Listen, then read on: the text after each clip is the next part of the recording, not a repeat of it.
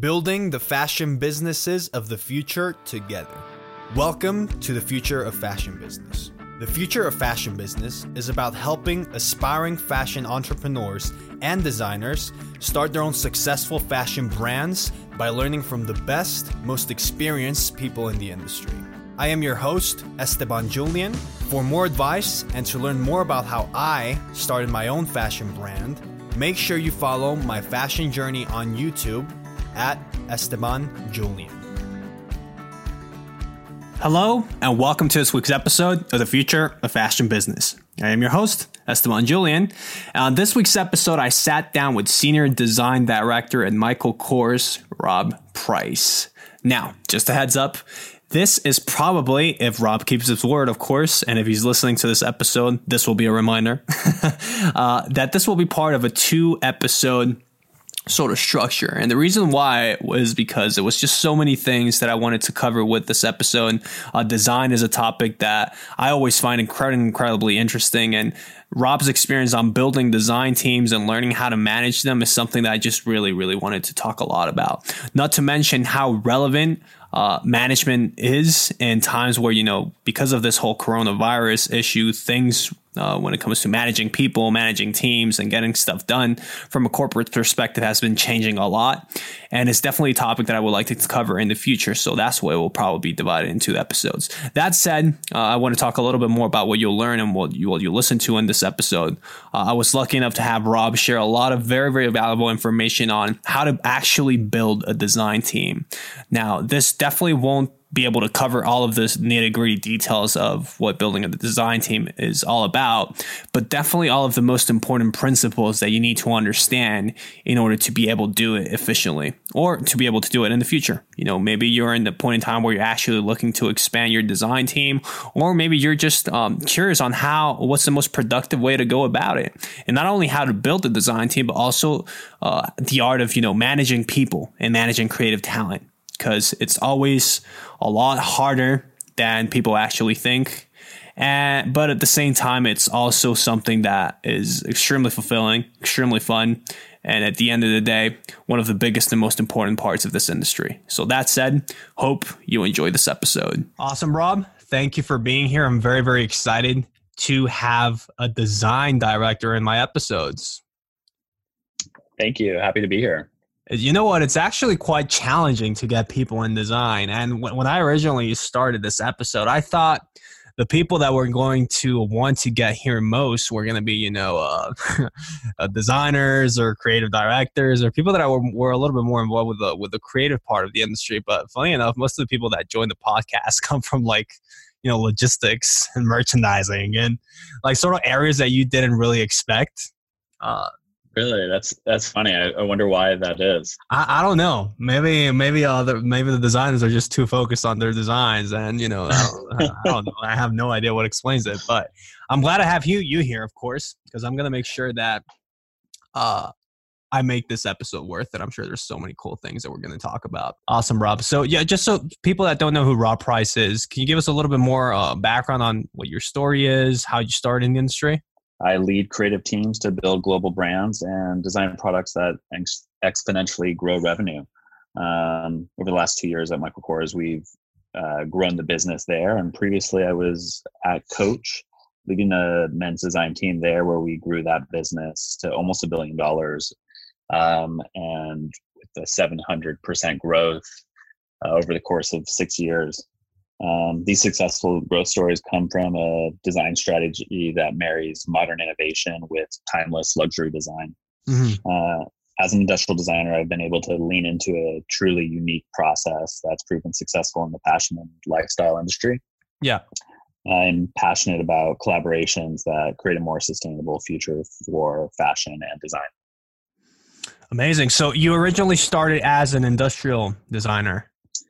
Yeah, I went to school here in Brooklyn, Pratt Institute. It's they have a fashion design program, but also have a really well-known industrial design program. I studied that and started my career as an industrial designer, doing housewares, furniture, a lot of kitchen products that could go into most people's kitchens around the world and find some things in their kitchens or the kitchen drawers that I've designed. So a fun little fact about where I started. From there, I went into the travel design industry, designing luggages, bags, and then from there kind of evolved into more of the bag design world, and went into fashion design through there. Awesome. And how was the process like? Was it more like, you started straight after uni to have, a generic role at a company, and then you slowly started progressing? Or how did that sort of process look like for you? And eventually, how did you end up in fashion? It's an interesting arc, actually. I would, it's kind of like art, for example. If you're an expert in watercolors, Mm-hmm. you definitely have the right tools to do oil painting or acrylics. Yeah. It's like taking the process which you have established and applying a different medium. And I think that's one of the beauties of industrial design is it's a skill set that really encompasses all aspects of design. So to flow from designing hard goods and products and home pieces into fashion design, was an interesting transition because it's definitely a different industry, but the design process is the same across both. And I think one thing is when you come with an outside perspective, it allows you to bring some really interesting things to the table that aren't in some of these industries if you climb up in a very linear way. My experience in industrial design and product design has shaped me in a certain way that's brought some really interesting points of view, especially in the innovation and working with technology and new materials, and have been able to kind of fold that into a fashion process that's proven to work really well within the industry. That's awesome. And yeah, that's very relevant right now, right? I mean, because nowadays with the whole sustainability thing, it's the perfect time to start really focusing on, how can we innovate our products, leveraging technology to become a better, more sustainable brand in the future. So it's something that's very relevant right now, right? Absolutely, especially with in the middle of this coronavirus pandemic. There's a call to action within the fashion industry and in all industries as creative leaders and designers to start making a change in how we do things, whether it's process, the actual things you design, the way you interact with people. There's a big reset that's being hit right now by just the nature of the financial aspect of it all, plus just how things have always been done. It's, allowing people to kind of think differently and leverage some technology, more sustainable approaches, and those things that would have been harder to kind of build into a supply chain or an old process in the past is now becoming, crucial. And, as we come out of this pandemic, you'll see a lot of these shifts happen in a much bigger way than they did before. Amazing.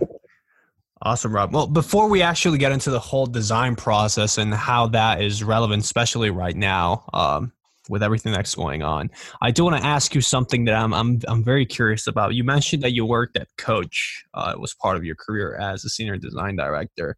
What time was this, more or less? I started there in 2011, and I left about 2017. Right. So it was during the period where Coach really made sort of a really interesting change in what they were actually about, right? Yeah, it was actually a great period to be there. I joined right when they were starting to build a men's business. Yeah, exactly. That's where the product completely changed, right? Yeah. And then after 2 years, we got a new CEO and a new creative director. And we shifted the brand. Coach is such a lovely brand with a huge history behind it. And where we started to take the brand is towards a more fashion approach by having runway shows. We actually, for the first few years, did exclusive men's runway shows. We did it in LCM, the London Fashion Week. And it was a great great experience and great time to be a part of the brand as they first started men's, and then as the brand itself transitioned into more of a American luxury house, if you will. Mm-hmm. Awesome.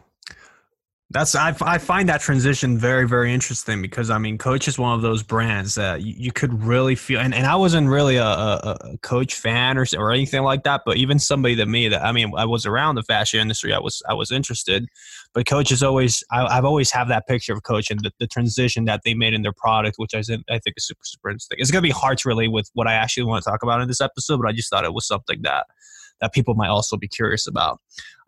Now, going a little bit more into the topic that I would like to cover. It's going to be a very broad topic, so I do hope we can cover it as much as possible.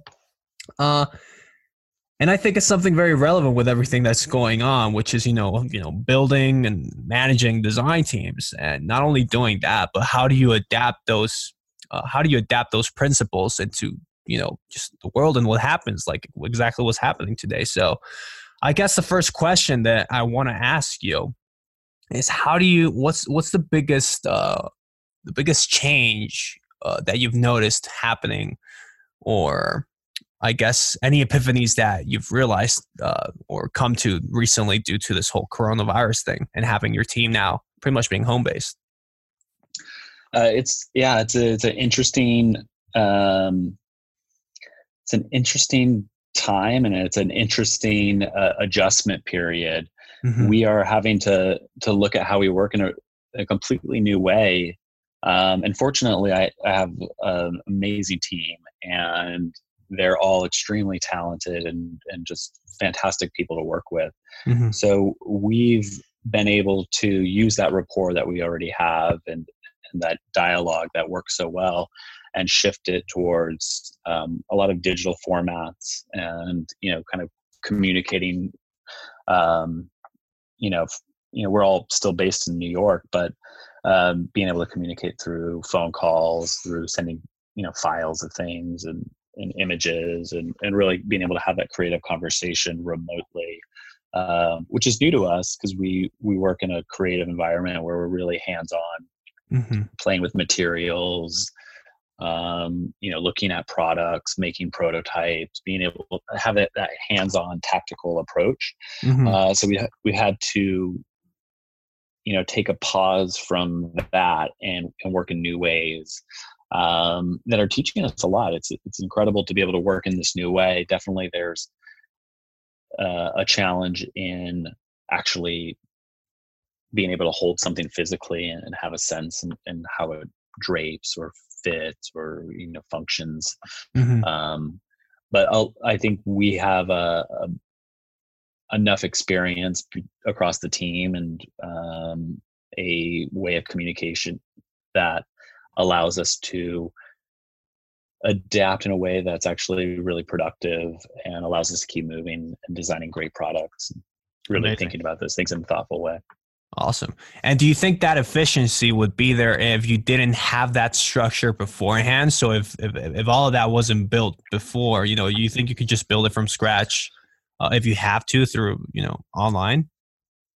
I think these days there's so many more ways to interact. I personally really like talking one-on-one, either through FaceTime or obviously in person's the best. But, mm-hmm. I think sometimes as great as email is, sometimes things get lost in translation and or fall through the cracks, where being able to just pick up the phone or to be able to do like a video chat has been really helpful. And I think if you started off that way, you could build a team or a way of working around that. Mm-hmm. So I think these days with the technology and a lot of these platforms that are there, I think you could. I definitely prefer being a little bit more analog just because we're working with physical products. Of course. And I think there's something, in that hands-on approach that, would be hard to do. But maybe if you weren't working with the physical products and it was web-based, or graphics or things like that that don't have to actually, have that physical contact, then I think you could definitely do it. Awesome. And yeah, not to mention also the human aspect of it, because, if you're building a design team or any team by that sense, you need to get to know the person that you're hiring, and you need to get them know him well. And I mean, you just can't do that as efficiently online, I'm presuming. No, I think there's something to really sitting down and working with your team and building that rapport and, having that, that understanding and that trust, and empathy for your team members that, you work with them on a daily basis, and they become your family in a way, Mm-hmm. and you're working with them, and there's a lot that happens, on the personal level, Mm-hmm. as well as the work level. So I think you have that balance. So I think that as I've been lucky to work with so many great, talented people, Mm-hmm. I've been inspired by so many of them just as people too, and I've learned so much from just that daily interaction with Yeah. with all my team members. Amazing. Now, I really want people to have sort of obviously not an in-depth grasp of what it is to, build a design team or work or manage a design team, but I do want people to know exactly sort of what the main component parts of it look like, what are the things that they should keep in mind, most importantly, so that they can find, when we talk about it in the future, of how to adapt to times like this. I do want to have like a basic grasp on what it entails. So I guess the first question, it might be a very general question, but I think it will give people a very good idea of what having a design team is all about. Is like, I want to ask you, if let's say you have to, either you start your own entrepreneurship venture, or you start your own thing, or for whatever reason you have to start a design team from scratch, what would be your approach to it? What sort of skills would you be looking for mainly? What would be the things that you definitely have to take on yourself? How would you just approach the whole situation? Because I'm sure a lot of people have like no idea literally where to start. Yeah, I've had the opportunity of starting a few different design teams from scratch, as well as kind of adopting an existing design team. So I think the most important thing is always to understand and to set up before you go about building the team is what's the goals, what's the vision, and what are you trying to achieve. And as a singular person, a designer or leader, you have to just be honest with yourself and say, what am I really good at? What's my role? And then what are those things that you need support with? You definitely want to play to your strengths as much as possible, because whether you're hired into it or that's the job that you're starting your own company, you really have to just know what your strengths are and how can you play to those at 110% all the time, and get the right support for you to achieve those goals that you set up and that vision that you're trying to build towards. Amazing. And how do you recognize potential talent for areas that you're not good at? Is it sort of like, do you need to have an idea or of the general principles that involve all of the skills needed in the design process? Or I think understanding the design process, because depending on what you're designing, whether it's for a big organization or on your own, you have to look at what all those factors are, what are those pieces in the puzzle, for you to get from inception, the coming up with the idea, to the execution, whether it's products to ship to the stores, or whether it's samples into a showroom or onto a runway show. You have to look at that timeline, and kind of reverse engineer it and say, okay, if this is my goals and what I want to achieve, and here's my ideas, and you know what you're good at and how to get from the idea to execution, and then know what you're not good at and where you're going to need that help. And I think that's how you kind of take those baby steps. And maybe, it's not just about what you're good at. Maybe the volume or the amount of products you need to create or design is so much that just one person can't do it alone. And that's why you'd maybe want to get a lot of people with similar strengths and kind of build a team around a competency around designing certain products. I think also having a well-balanced team too, where you could really focus on innovation and functionality, some of those more technical aspects. Someone that brings skills of storytelling, fun, good sense of color, materials, experience in luxury products, or whatever it is you're designing, a sense of refinement, some of those technical aspects on how to make things, understanding how to work with factory. There's all these variables and kind of pieces in the design process.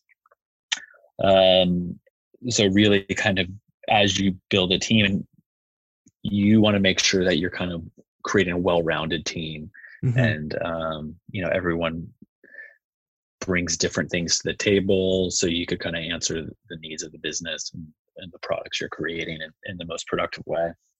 Awesome. So just, I'm going to explain it using probably a very bad analogy, but if you're a chef and you're trying to come up with a recipe, that's the goal, to create the best recipe that you can with your current skills or your current vision. That doesn't mean that whenever there's time to cook it in the restaurant, you're going to cook everything yourself. As you said, you need to identify what you're good at. If you're good at, sourcing the ingredients, then that's what you do. Or if you're good at just managing the whole vision, then that's what you do. But you're still going to need people to clean the food. You're still going to need people to cut certain parts in order for it to be as productive as it can be, right? So that's sort of more or less the process. Awesome. Yeah, I always go to the food analogies too, because I think that's such a good analogy. Easy to do. Yeah, everyone could relate. It's great. Yeah. Awesome. And when it came to understanding all the different pieces that were involved in the design process, did you learn them through personal experience, as that you actually went through all those roles and did them and understood how they worked? Or was it more of you just learned because you were around the process so much? As a leader, I think the steps and kind of the tools that have allowed me to be successful is three things. One is to, in a creative field and design field, is to focus on inspiration, and whether that's inspiring or being inspired. I think as a creative leader, you have to always have that part of your focus.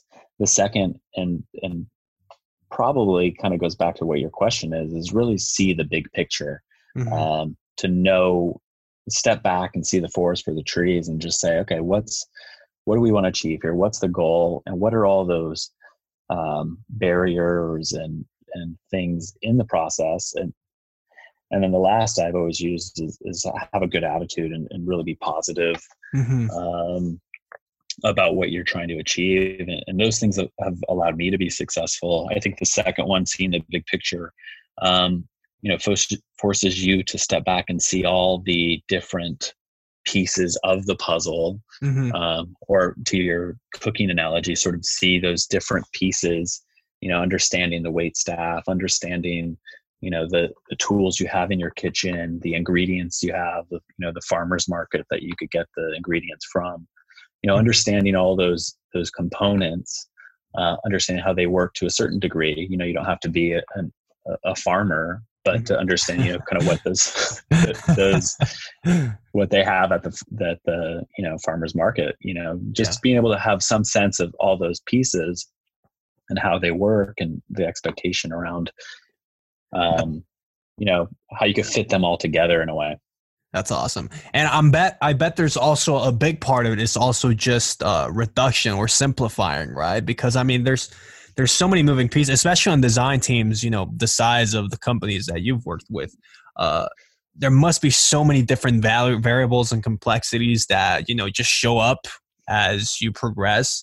And as a design leader, you need to be able to identify, as you said, just be able to identify what's the big picture, what's important, and simplify and pretty much just discard or leave out the things that are not really necessary to move in the direction that you want to go in, right? Yeah, absolutely. I think as designers or creatives, you get so passionate about so many ideas, and there's so many things you want to create. But to really be a successful designer or creative person, you have to be a heavy editor. You have to be able to explore and expand and try different things. But at the end of the day, you have to rein it all in and be able to focus and have a really simple message that relates to your audience and your customer.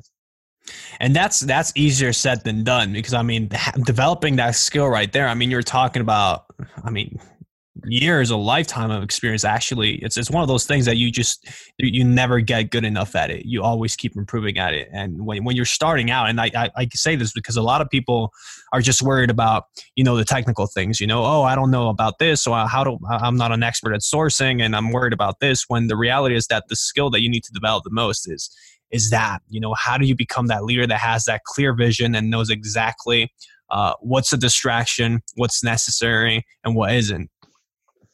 Right. No, I totally agree. I think, and you never, it's subjective to a degree. I think people find their own rhythm in their own way. And those things that really resonate with their process. And, for me, it's a love, like it probably comes from my industrial design background, but there's this level of innovation and functionality and making sure that things really work well. Systemizing. Yeah. So, I whether it's actually the products I'm designing or some of the process, I think that's, really important. And a lot of those other things that, you bring up, I think you keep getting better at it, but, you're always looking at how you could be better and keep growing. So it's kind of an endless cycle. Mm-hmm. Awesome. And do you ever let your team influence your vision as a leader? And this is probably relative to everybody has their own management styles, but in your personal case, do you let your team influence the vision or help with it or add their own sort of signature to it? Absolutely. This is specifically to me, but I feel that the tide raises all boats, and the more you could get everybody together and contributing and bringing ideas to the table, it all helps make things better.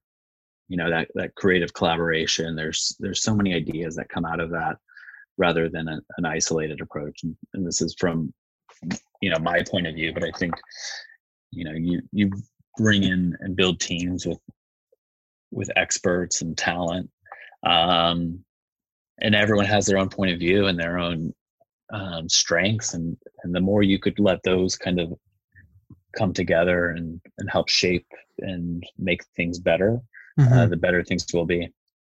Amazing. And I love that you say that, because people, I mean, you hear it all the time, when you talk about, people that are in, large executive positions, they always say the same thing, what's the most important thing about what you do? What's the most important thing about this or that?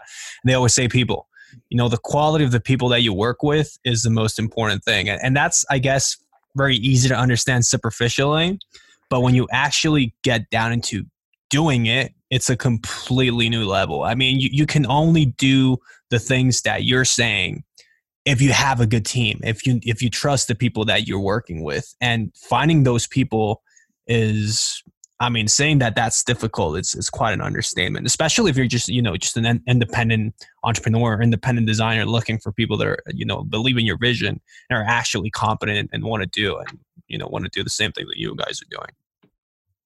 Yeah, absolutely. I think you actually touched on something that's really important to me. And I, as you're building products and working towards growing business and building brands, there's 3 P's that I think are really important to prioritize in a certain order. And that's people, products, and process. Mm-hmm. By putting people first and then products and then the process is always allowed me to be really successful in how I work. I think the second it becomes a focus on products first or even process first, it shifts kind of where the importance is. And if you put people first, whether it's your customers, whether it's the employees or your team, or the people you're partners with, your customers and people you interact with on your factories or material sourcing, material management people, those relationships and that trust with people is so important to have as the priority, and then to build the products into that and to have a process that works for all of those aspects. But I think sometimes you get stuck into these situations where maybe a process becomes the priority, and it shifts the dynamic, what you're working towards. And I think really just kind of understanding that you're making products for people to improve their daily lives, and creating these designs that are for people rather than products that you're trying to force people into. I think it's a really interesting thing to look at and to prioritize as a leader. Amazing. And when it comes to, because I'm guessing bringing people on and working closely with people is a very extensive and long educational process on, are we, can we work well together? Do we have skills that, are complementary to each other, but also, you have to teach them about, what the brand is about, the vision. They need to believe in it. They need to like the vision in order for creativity to be, as productive as it can be. How do you manage to go along that process? Because I'm guessing, especially in big companies, a lot of people, they're just like, you know what, I'm just here because I know the brand's big, but they don't really they're not as invested into what the brand is about. Which I'm guessing that they need to be in order to be, a good creative person. Yeah, and I think that you definitely have to have a clear expectation on what the brand is, what that DNA or brand codes are, the aesthetic, the lifestyle that you're building. I don't think it has to be a perfect match. I think you might like spicy foods. Someone might like more sweet foods, and there you could find back that with the food analogy.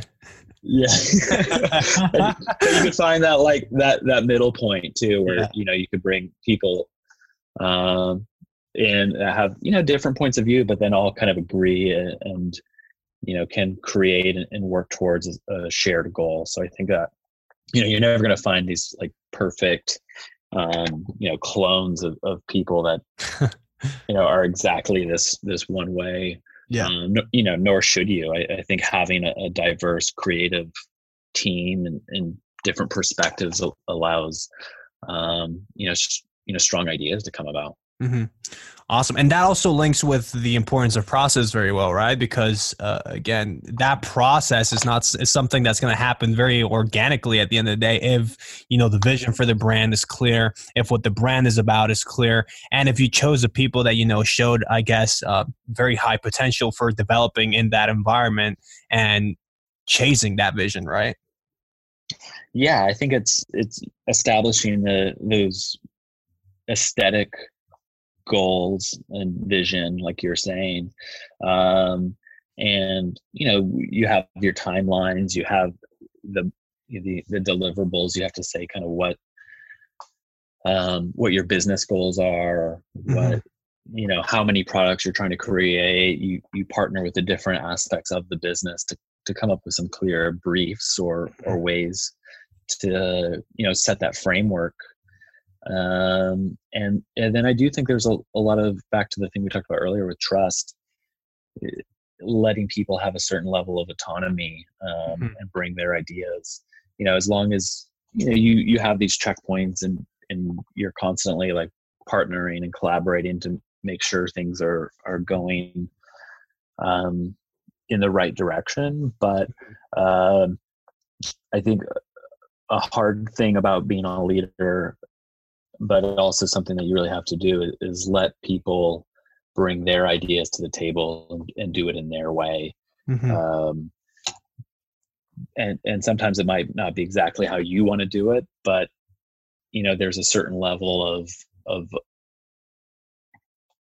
allowing that creative process to happen Mm-hmm. that just makes some incredible results come, rather than if you try to really contain it in a very specific way. Mm-hmm.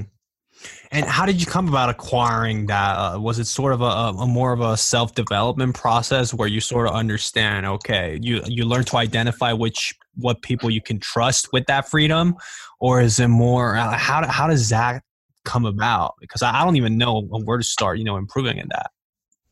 I definitely think it's something that you work at or constantly working at. But I do think there's certain elements that you clarify or kind of work with your teams and say, okay, here's the things we agree that are going to be really like fundamental or important or kind of musts. Mm-hmm. And then here's the stuff where there's, a bit of a gray area where, one person might do it this way, another might do it a different way. But at the end of the day, at least you've clarified what the expectation is, whether it's, you're making dessert or, appetizer. Like I think, Mm-hmm. going back to the food analogies, but I think it really just understanding what the goal is and clarifying that, and then allowing there to be a space for creative exploration. Awesome, Rob. Man, I really want to talk about how this all links and how this is all relevant to what's going on right now, the whole team building and management process, but I think that's going to be an episode of its own. So I'm just going to say this and leverage saying this for people to watch the next episode and to leverage and putting you under pressure to do a second episode with us in the future. I'd be happy to. This was a lot of fun. Awesome, Rob. Well, now before we wrap everything up, I do want to ask you last couple of questions, which are when it comes to communicating that vision. Obviously, you have the expectations, you have the guidelines, but when it comes to something a little bit more specific, or more than specific, something that maybe it's an idea that's very different to what people are used to, or it's something that's very has very high levels of innovation. What's the most efficient way for you to communicate those things? Is it, I don't know, do you sketch the ideas? Do you have tons and tons of meetings? How do you handle that sort of communication challenge? It's a really good question. And I think there's two challenges with it. I think when you are getting a team to work on that and kind of giving that responsibility to be creative and innovative in this new realm, there's a lot of options, right? There's so many different ways you could go. And I think you just, in your design process, build these different stages where you can have this free form organic exploration, and then rein it all back in and kind of look and say, okay, these are the ideas I actually feel like would be right for us to push and explore. And then after you get it to a place where it's, you have it and you could kind of show it to the different parts of the organization or business or, the teams that you're trying to get to try out this new idea, then there's another challenge in how do you get people to take a risk and take something on that they haven't done before. So, I think that's just always the creative process and design is getting to be pushing things forward and moving on and coming up with new ideas and new concepts, new processes. And, some things work and some things don't. I think you learn from past successes and start to build new opportunities off of of history, but then sometimes you really have to take a risk and be an entrepreneurial spirit in how you create and see how it does. Amazing. And I mean, at the end of the day, just checking or verifying if those efforts were productive, it's all about communicating with, the merchandising team or the sales team and just looking at the numbers, right? Because at the end absolutely. of the day, that's the biggest way to measure all of it. Yeah, the goal is to grow the business, and I think you have a vision to do that, and it comes down to a really important balance of that data, that sort of big picture perspective and way of looking at it, plus this creative, innovative approach that is, pushing the boundaries and trying new things. Amazing. Awesome, bro. Well, before we wrap everything up, I do want to ask you one last question. It's a question that I ask to all of my guests and the podcast, and it's a question that I never give a heads up for because I genuinely just enjoy watching my guests' reaction to it. And that question is, if you could go back to any period of time, you could choose whatever period of time that is, what would be the best piece of advice that you'd give yourself and why? And it can be professional or personal advice. Oh, I love this question. It's good. I'm constantly, I look back at myself and there's those times where you're like, oh, I wish I would have done something different. But it's those times that really help shape who you are. And I'm so grateful for the experiences that I've had and how I've kind of moved and gone through different careers, because they've shaped how I currently am. So it's hard to look back and say I'd want to change that, because a lot of those things shape how you get to where you currently are. So I know it's not really answering it, but it's just that I'm grateful for all the amazing experiences and people I've worked with throughout my career. I think that's perfect advice, because I mean, everybody doubts where they're at in their lives always, so it's important to be able to identify the benefits of the times when you're uncertain, of the times where you don't feel confident, or X or Y or Z situation. So I think that's very, very good advice. Definitely one of the biggest pieces of advice that I give myself as well, if I got to go back. But luckily enough, nobody's asked me that question yet. Because I have no idea what to answer to either. Awesome, Rob. Well, it was a pleasure having you on. I'm glad. Yeah, that was great. I enjoyed it. And I have the evidence for it, right? You said that you were going to agree for that second episode, so just keep that in mind. Right? Tell me. Got leverage. Perfect. Awesome, Rob. Well, I'll see you on the hopefully second episode or second version of this episode. And yeah, man, I can't thank you enough for doing this with us. Absolutely. Thanks for having me. If you want to learn even more about how you can start your own fashion brand, make sure you follow me on YouTube at Esteban Julian. Thank you for listening to this week's episode of The Future of Fashion Business. Make sure you subscribe to listen to our future episodes.